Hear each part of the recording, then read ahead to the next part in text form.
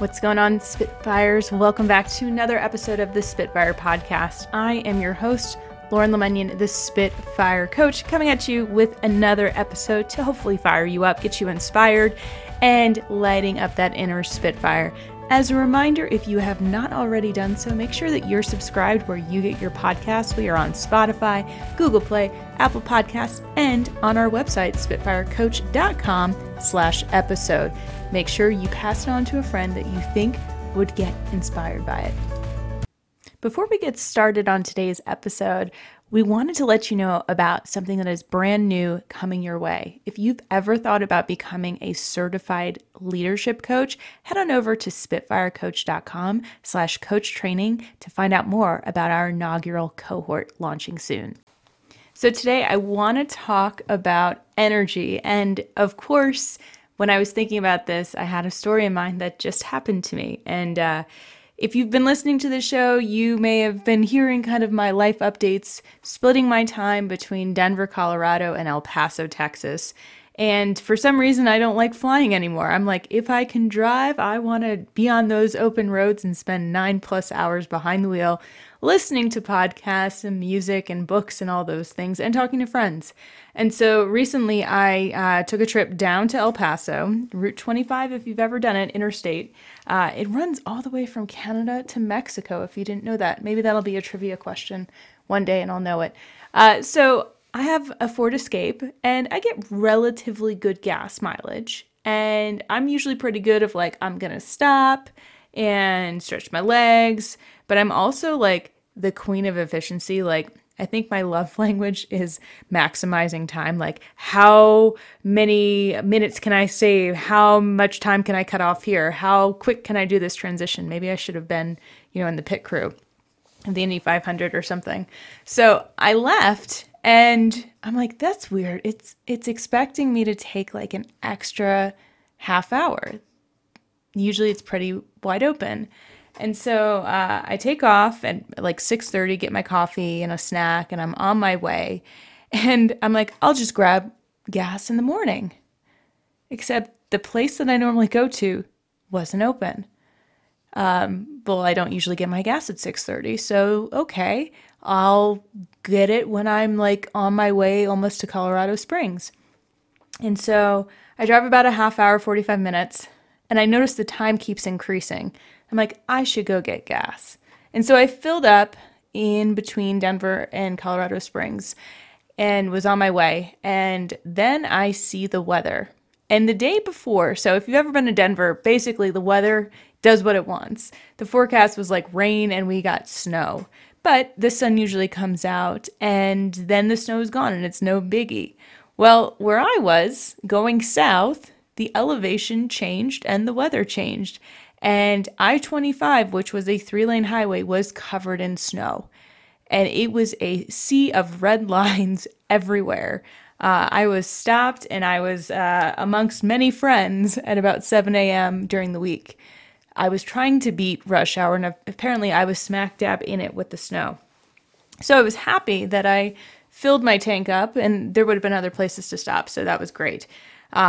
But I realized like this is going to add some time, which when you're already doing 9 hours, a half hour more affects you. And the last time that we had done this trip, there was a high wind advisory. And I've learned my lesson that you should probably heed the warning of the high winds because they mean business. And so on that trip, we saw at least 4 18-wheelers that were knocked off the side of the road. And a train was stopped in the middle of the highway that we needed to cross, forcing us to double back 30 miles and go in a completely different direction. And so I said, I'm not going to get stuck in that spot again. I'm going to go and take I-25 all the way down through Santa Fe, through Albuquerque. We'll have more options to stop. It'll be fine. And so I continue on my way, knowing full well it's going to take me over 10 hours, closer to 10 and a half at this point.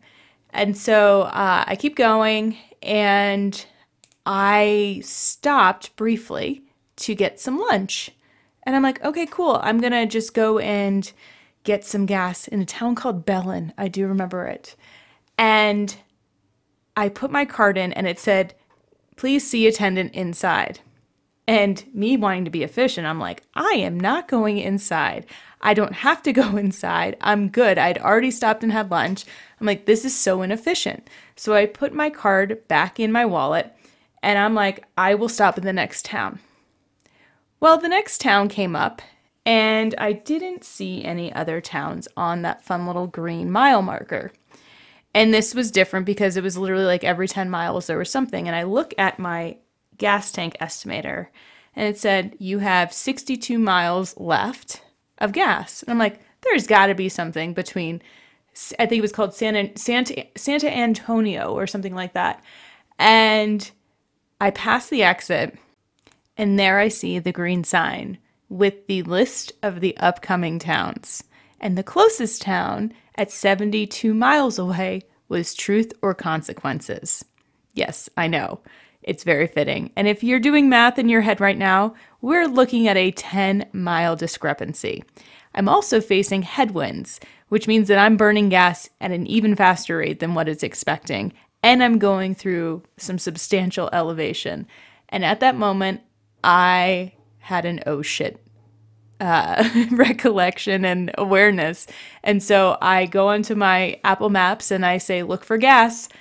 And it tells me exactly where it is, which is in Truth or Consequences. There is nothing coming up. And there are also no exits to turn back around because you might be thinking, well, Lauren, just go and turn around.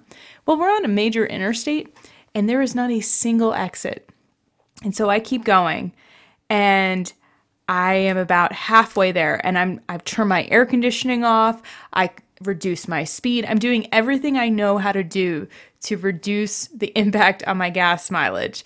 And that number is only getting smaller and smaller. And I have this moment of, oh shit, what do I do? So I unplug my phone and I ask Siri, because in the back of my head, I think I remember someone telling me, well, don't worry if you ever are on empty because you will have extra miles in the tank. And so I do a verbal Google essentially and ask how many miles after empty do I have? And I will tell you the range was 1 mile to 80. And that does not feel very secure in a number. And I wasn't really willing to gamble getting stuck in the desert where I didn't have cell service, because that's the other thing. Once you're in certain parts of New Mexico, you lose cell service. And so I'm going through all of these scenarios in my head, and I realize that at some point, I'm not going to have enough gas even if I turn back around. And as I'm having this thought, I see an exit come up, and I see a blue sign that has lodging, campground, and gas. And I see icons there. And then the next sign says gas, lodging, camping, and they're completely blank. And I'm like, what does that mean? And I look over on the horizon to the left side, or what would be the east side, after the bridge goes over, and there was a truck stop. And I'm like, thank you, sweet baby Jesus. I'm going to be okay. Like, I'm not a religious person, but I started talking to all the gods up there, and I'm like, thank you. I'm thinking positively. And I exit. And as I get over there, I look at the gas pumps, and on each of them are yellow bags that say out of order. And I'm like, oh my God, no. No, no, no, no, no. And at this point, I have 22 miles to go until I'm completely empty. And so I go into this store that has, some rice-a-roni and cup of noodles and some coffee that, I don't know how long it had been sitting there. And there was a guy taking inventory of the stuff. And I said, there's no chance you guys have gas for sale here. And he's like, no, our boss tells us we can't sell it. And I'm like, okay, so there's nothing that's within 25 miles of here. And they're like, you can go back up north. And I was like, I'm not going to make it at this point.